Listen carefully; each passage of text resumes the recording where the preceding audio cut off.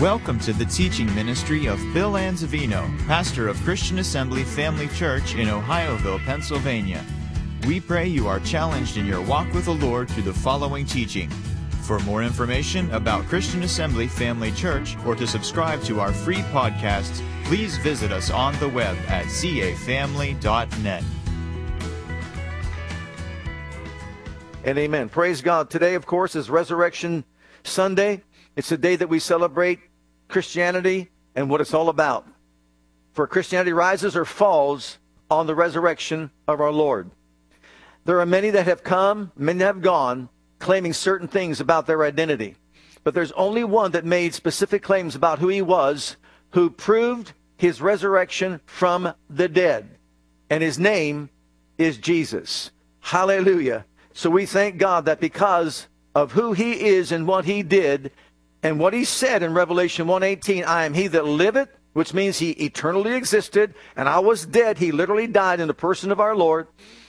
I am alive forevermore, and I hold the keys of hell and death. And so thank God only he can say that, only he proved that, and that's why we know that Christianity is the only way, and Jesus is the only way, truth, and life.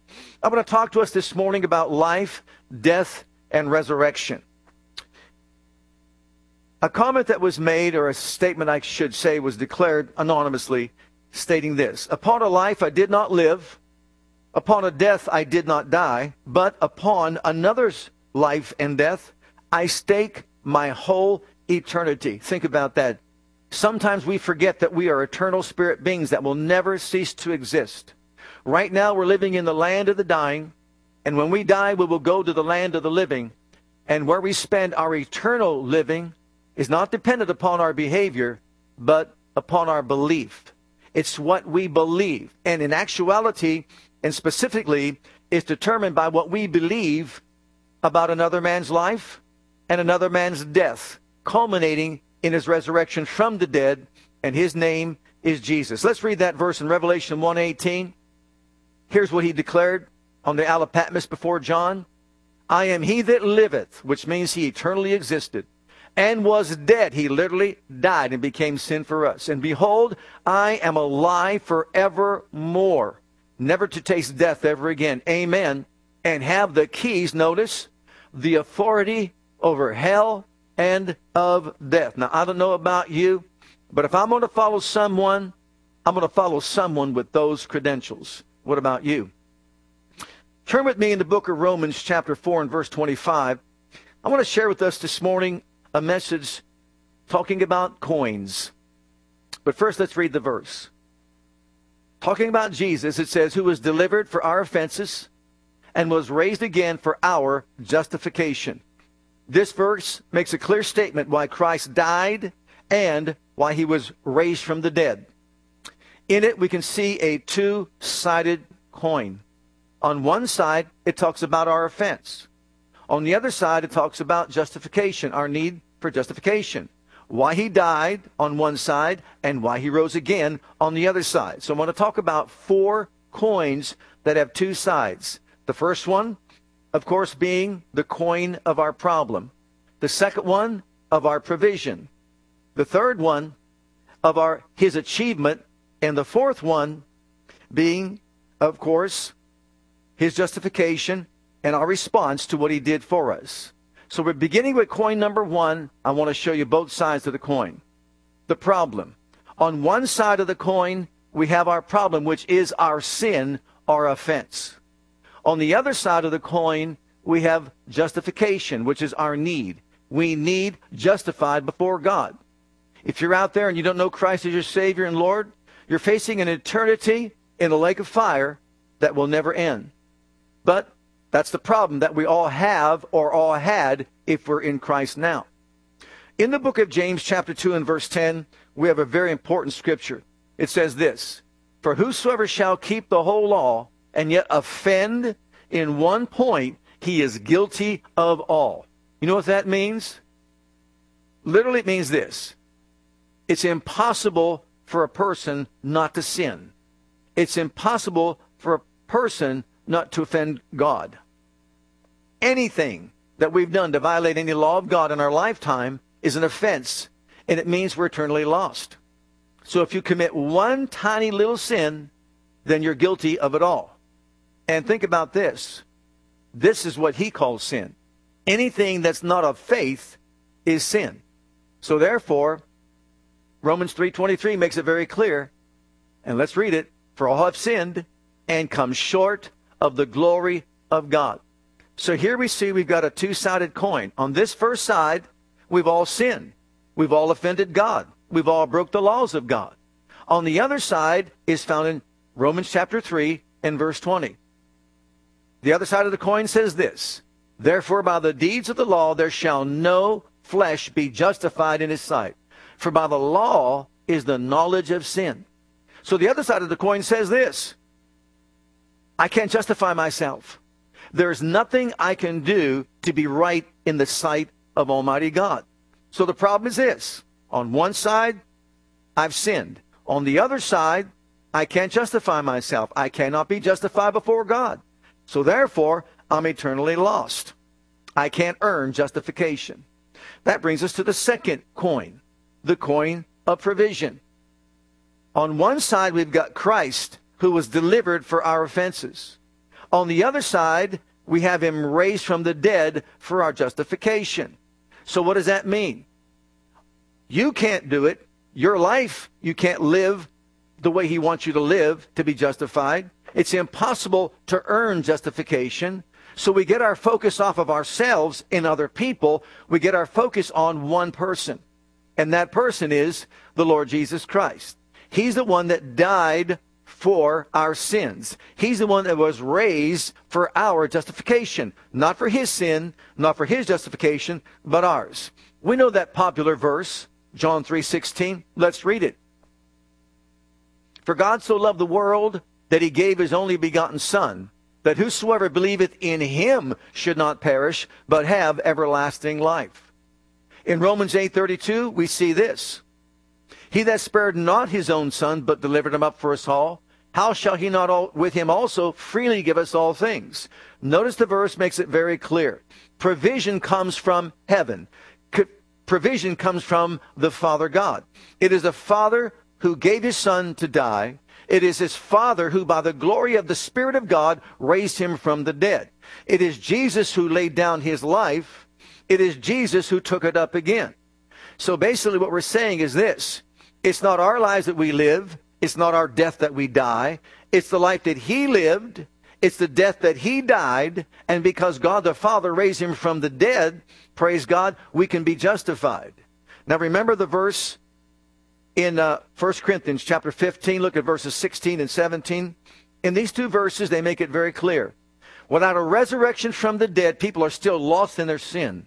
So if you're out there thinking you're serving some other religious, let's say, idea, let me tell you this.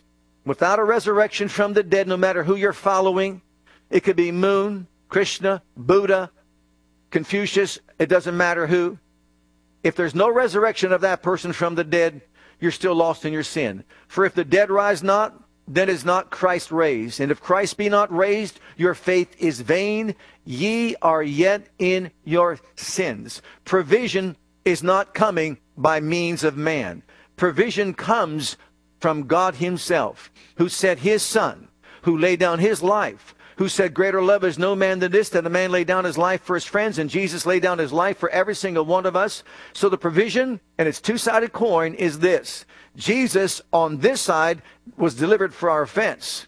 Jesus on this side was raised for our justification.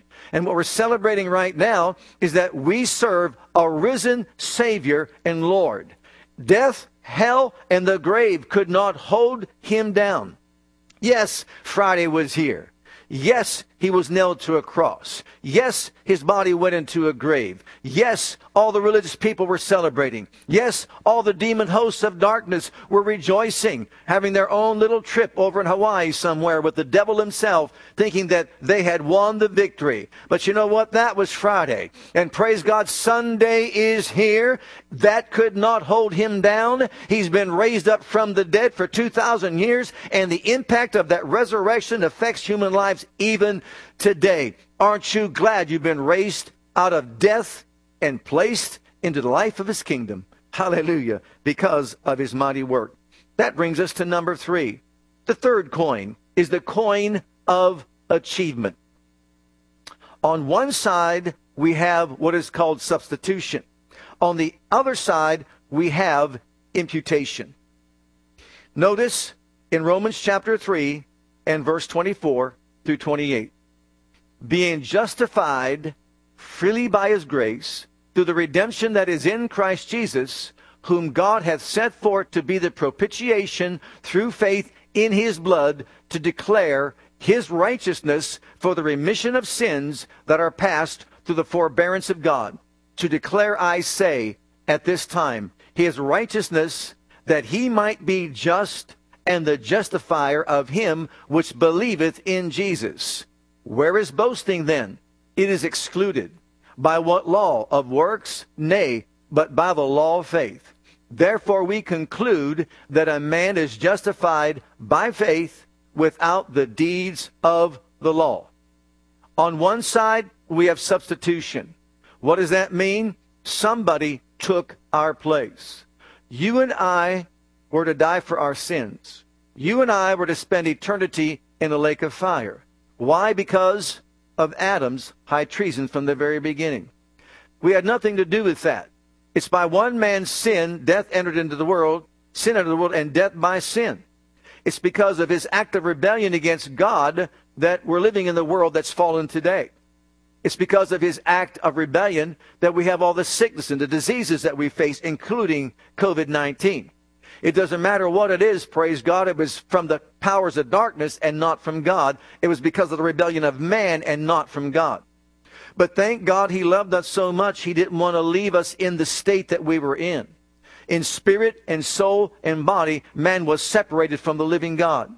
But praise God, because of the sacrifice of our Lord, spirit, soul, and body can be reunited with God and will be reunited with God eternally.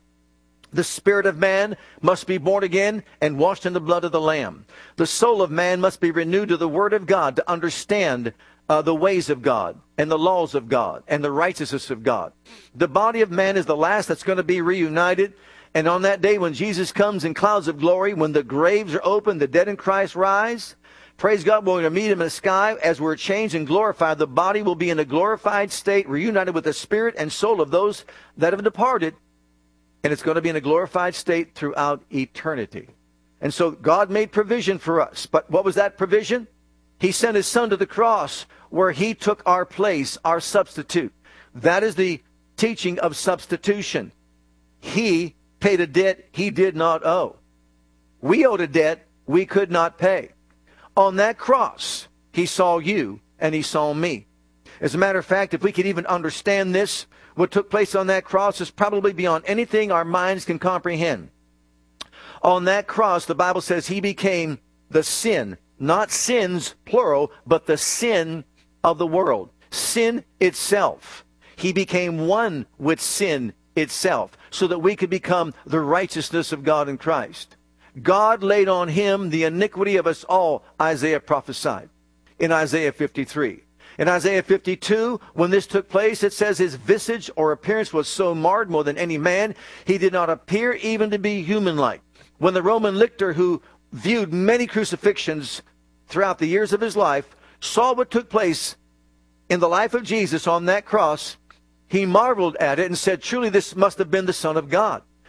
It says he was so disfigured, he didn't appear to be a part of the human race. What was that? He became sin. The sin of anyone who ever lived, who's living right now, or who will ever live upon this planet.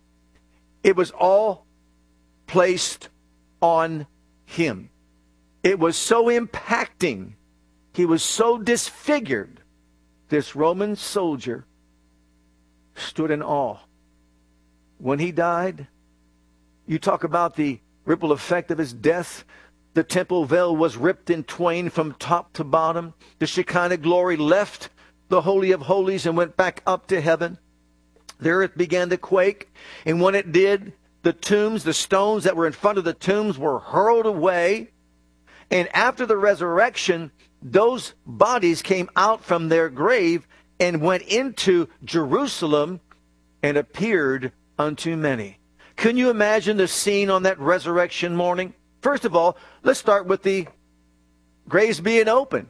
Can you imagine the scene of people that maybe went there and said, we're going to go by a certain loved one's grave or whatever, by the tomb or whatever, and all of a sudden, this huge rock is rolled away. Oh, the graves are open, and they're wondering, what is going on here? What's going to take place here?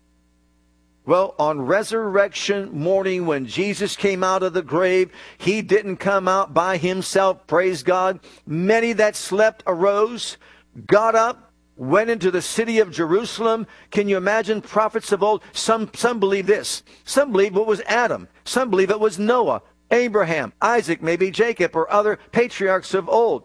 Some believe that it was actually people that were buried there outside of the city that were loved ones of those that were in the city. Can you imagine if it was the high priestess mother that came out of the grave and knocked on the door and says, hey, Sonny, how you doing? Jesus is Messiah. He is the Lord of all. Can you imagine the scene that must have taken place on that resurrection morning? Not just, once again, the appearance of Jesus, but all the others that came out of the grave with him. He was our substitute. And so he took upon himself what we should have taken upon ourselves. He paid the sin debt for us as our substitute, and God raised him from the dead. And when God raised him from the dead, he made this declaration. Everyone, every creature, every being has been reconciled back to God. Even us. Even the unsaved out there right now, they are technically and legally reconciled back to God. Why? Because of Jesus. He imputes righteousness to every person who will ever say yes to him. It's not automatic. A person must accept it. But as far as God is concerned, legally and technically, every person on the planet is saved in his sight. All they can do is reject salvation. And if they do, they're not going to experience it.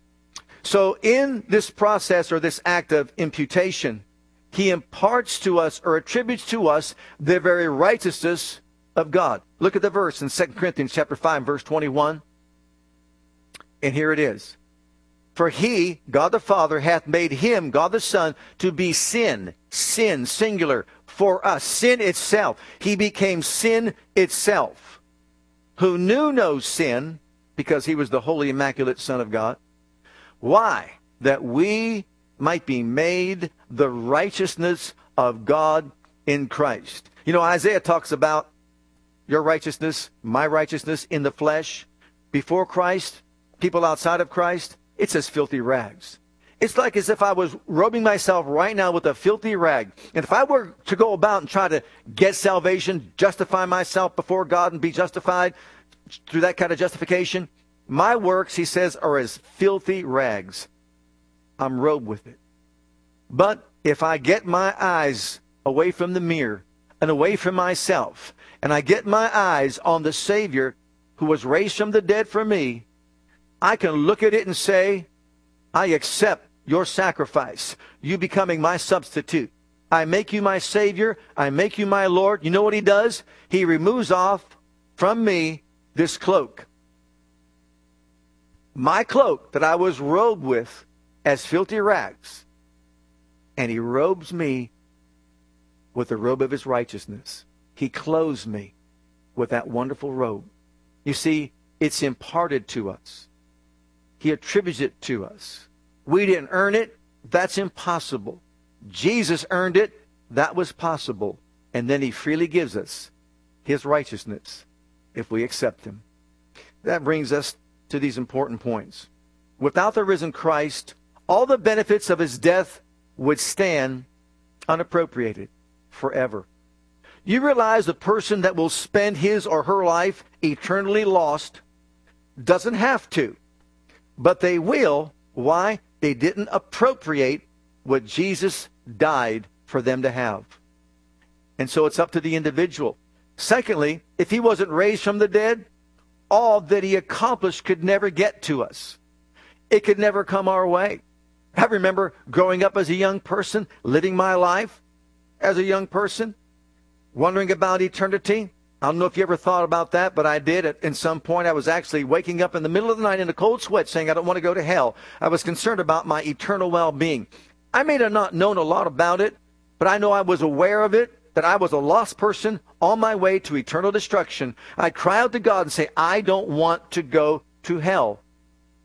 And I cried out to God to show me the way. And just the way we can all be pretty stubborn sometimes. You know, we all can be stubborn sometimes. I know I can, at times. I rejected it. I thought these people telling me I had to be born again were some kind of Jesus freaks that were out of their minds. But you know what? God didn't give up on me. And I'm glad that he didn't give up on me, and he won't give up on you, and he won't give up on anybody else. I stayed with it. Finally, one day, I made Jesus Christ the Lord of my life. And all that he did, I embraced. You see, what he died for is not going to be appropriated without me accepting it. God does not push himself on anybody. The dying Christ is the one who secures our justification. The risen Christ is the one who sees to it that it comes to us via the Holy Ghost. And so he kept knocking on the door of my heart, as the scripture says, knocking on the door of my heart, until one day I saw it. One day my eyes were open. And one day I said, Jesus, I accept your sacrifice. Come into my heart. I receive you as my Savior and my Lord, and I will live for you. On that glorious day, I was born again. All that he died for was appropriated in my life. On the inside, I felt so clean.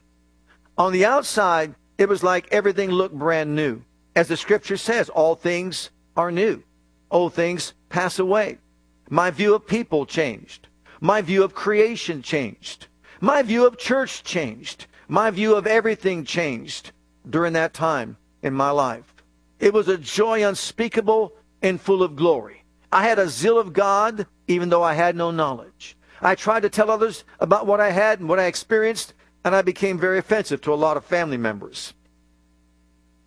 I don't suggest you do what I did. I would just tell them, you know, you're lost and going to hell. That doesn't go over too well. Instead of showing them the way of God, the love of God, and so on. But you know what I learned since then? And I thank God that I did. But it's the dying Christ that secures our justification. It is the risen Christ that sees to it that we experience and get everything he provided for us by the power of his Holy Spirit. And he will not give up on any sin-sick soul. The last coin is the coin of response. On one side, it's up to the person to believe. On the other side, that person must submit to the lordship and leadership of the living Christ. In your Bible there, Romans chapter 10, notice, I must believe. The word is near us. But what saith it? The word is nigh thee, or near you.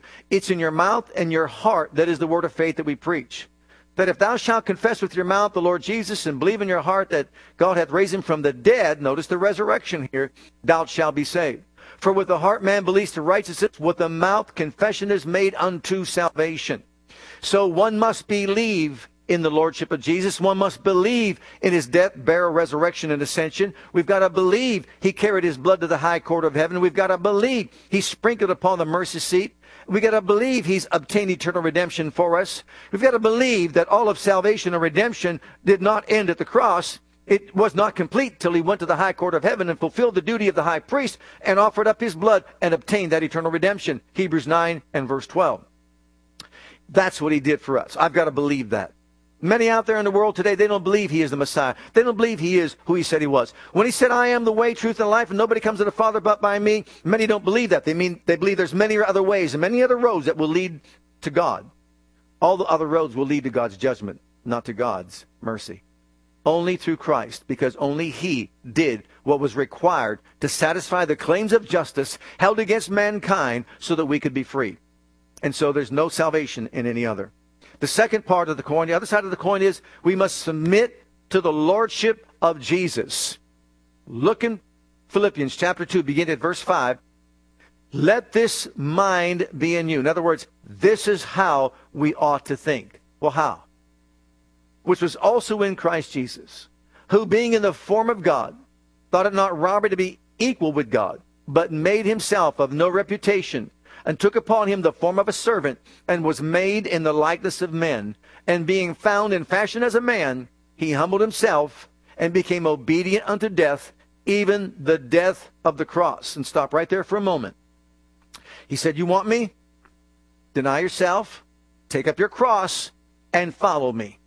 So you see, it's up to us to believe in what he did and then submit to his lordship and leadership.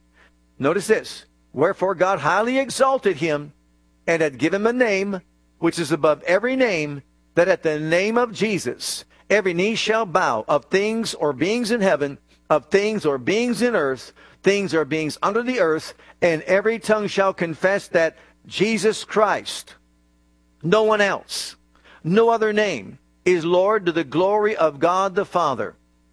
In these verses we have a revelation of Jesus humbling himself to become a man, being submitted to his Father who suffered the death of the cross.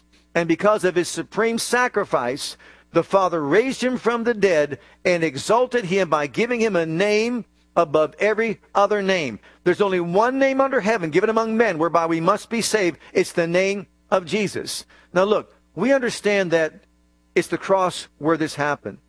And I realize that in Christianity, we view the cross a certain way. People have taken the cross as a piece of jewelry, put it around their neck. And that's fine. To some, it's a religious icon that they sometimes bow to in some circles. It could be an amulet that I've seen many use the cross as an amulet.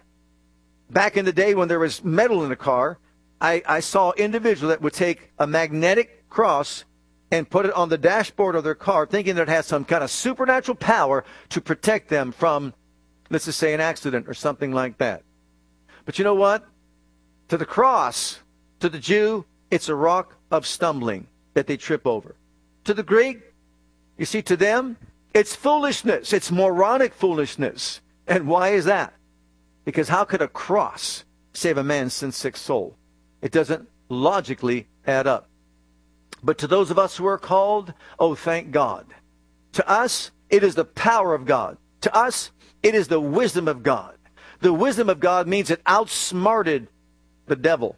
Because if the devil knew what the crucifixion would have meant to him, he would have never crucified the Lord of glory. It's the power of God to save a sin-sick soul and deliver one in spirit, in soul, and body. So we appreciate the cross very much when you understand it from that perspective. But you know what? What about this? Jesus, when he was raised up from the dead, when he obtained eternal redemption for us, was seated at the right hand of the Majesty on high. He was given a name above every name and a scepter of righteousness, which is the scepter of his kingdom, because he loved righteousness and hated iniquity. So thank God for the cross. But what about that scepter of righteousness that stands for the victory he secured for us because of his obedience to die on the cross? And you know what else? God gave him a name above every name. And there's only one name under heaven. That's it. Whereby a man must be saved. And that name we know is Jesus. And so thank God we believe in him, and also we bow in submission to his will and leadership over our lives. Now, in the beginning we talked about our whole eternity, that we stake our whole eternity on another man's life, another man's death, and I'm adding to it, another man's resurrection. Another man's life. Peter, on the day of Pentecost, when the Spirit of God fell on that day, was anointed from on high. He was changed in such a way, instead of cowering in fear in an upper room somewhere hiding, he came out to the public square in the marketplace, and he preached boldly a message talking about another man's life, another man's death, and another man's resurrection from the dead. As a result of his preaching, many Jews got saved. But first of all, what he preached was this: 3 lines of evidence to prove to the Jewish people that Jesus is the Messiah that they were looking for and the Savior of the world. And we see this in Acts chapter 2, and look at verse 22. 3 things. Ye men of Israel, hear these words. Jesus of Nazareth, a man approved of God among you by miracles and wonders and signs which God did by him in the midst of you, as you yourselves also know. And what he did His first line of evidence was his miraculous life. If we are going to basically stake our eternity on a person's life, he better be pretty special. Well, you know as well as I do, when Jesus walked upon this planet, praise God, he lived like no man ever lived before. He did what no man ever did before. From the beginning of miracles in Cana of Galilee, when he turned water into wine, and then went about all Galilee, healing all that were sick, casting out devils, walking on water, stormy seas he calmed by speaking a word, cursing a fig tree, and it died.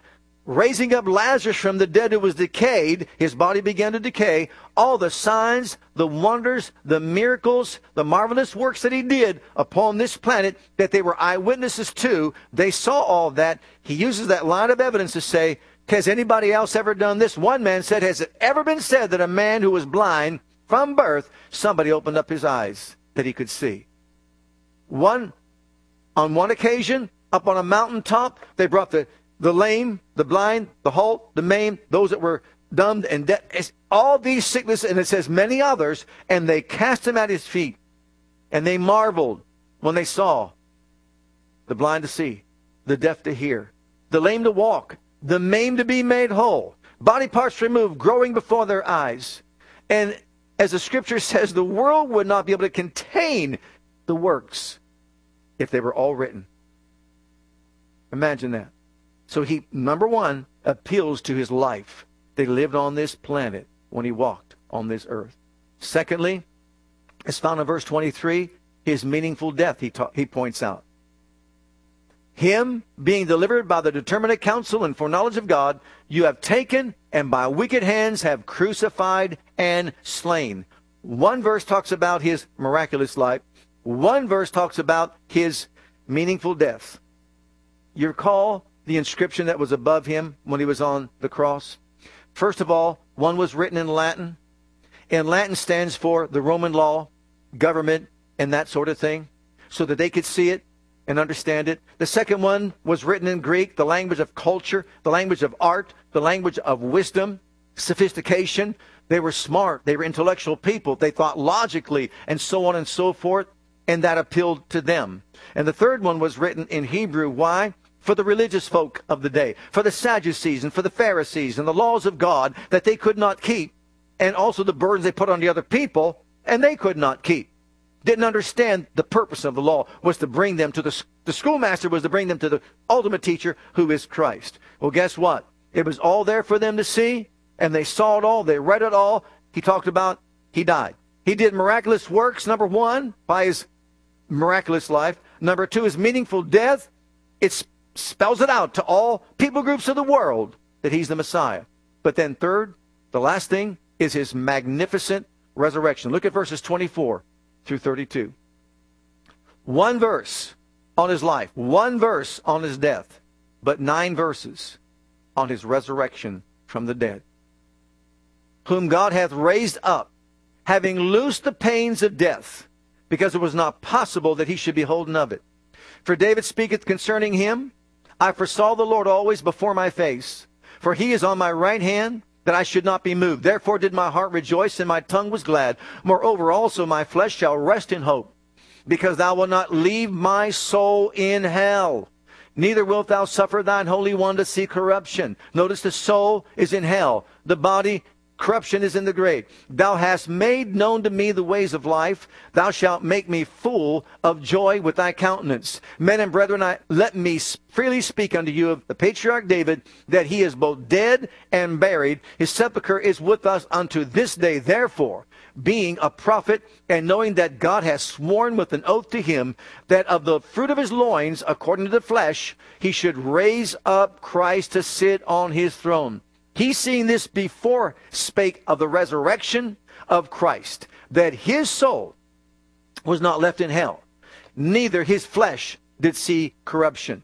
This Jesus hath God raised up, whereof we all are witnesses. They were eyewitnesses of the greatest event to take place in the realm of human experience. And once again, I allude back to the fact that when he was raised up from the dead, other graves already were open when he died. They too came from the dead. If that doesn't tell us that he has power over death, as he said he does, then what will? Now, nothing is said of what these other people, what happened to them after that.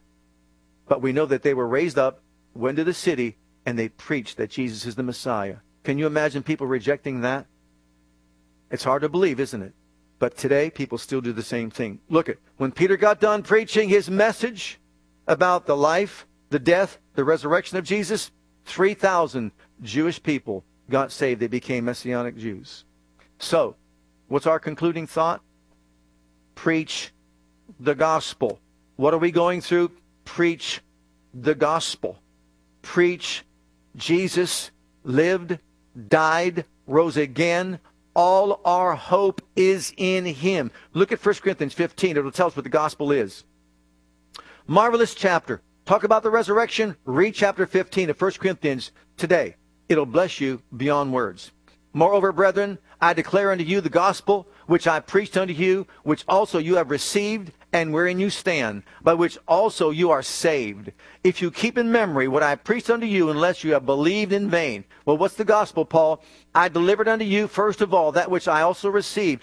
Jesus taught him the gospel, how that Christ died for our sins, according to the Scriptures, and that he was buried, and that he rose again the third day, according to the Scriptures. It goes on to say, and he was seen of the apostles. He was seen of others. He was seen of 500 at one time. He was seen of me as one born out of due time. If you remember the conversion of Paul, who was a Pharisee of the Pharisees, a scribe of the scribes, you want to say, a Hebrew of the Hebrews, if you want to say. He was someone who was intelligent, sophisticated, and well known by all the people around him. And they looked to him because of his wit and because of his understanding of the Jewish law and so on. Who boasted about he kept the law flawlessly, if that's even a possibility. He was going about with such zeal so as to throw people in jail if they even named the name of Christ. And everywhere he went, he would haul them into prison, have them beheaded or burned at the stake or eaten by lions, because that's what they did back then. And he's off to the road to Damascus, and he's going to go to Damascus and find women, children, men, didn't matter who it was. His purpose was to destroy Christianity at the root. Get it, nip it in the bud, so that it does not progress any further. As he's traveling on that road, this zealous individual, he was a zealot for sure, who wanted to protect Judaism and, of course, the name of his God. Something happens to him. What happens? He sees the resurrected Christ on the Damascus road. He's blinded by the light of his glory. He falls to the earth. He cries out, "Who art thou, Lord?" And Jesus says, "It's me, Jesus." It's hard for you to kick against the pricks. What do you think you're doing? And do you think you'll succeed by fighting against God Almighty? This man did a 180. This man had his eyes open physically and spiritually. This man was born again. This man was spirit-filled. This man who was against Christianity, Saul of Tarsus, Saul means destroyer, Paul means builder. Instead of destroying it, he set out to build it, and he wrote over half of the New Testament writings that we have. What causes a person so steeped in Judaism to transition, be born again, and now promote the very thing he fought to destroy? What was it? The resurrection from the dead. Oh, thank God for the resurrection from the dead. It's because of Jesus' miraculous life, meaningful death, and absolutely magnificent resurrection that you and I stand before God cleansed by his blood. And we have a blessed hope of being changed in the twinkling of an eye when he comes again, meeting our loved ones in glory, and then serving him throughout eternity, all the days of our lives. Why? Because we made him our Lord and Savior.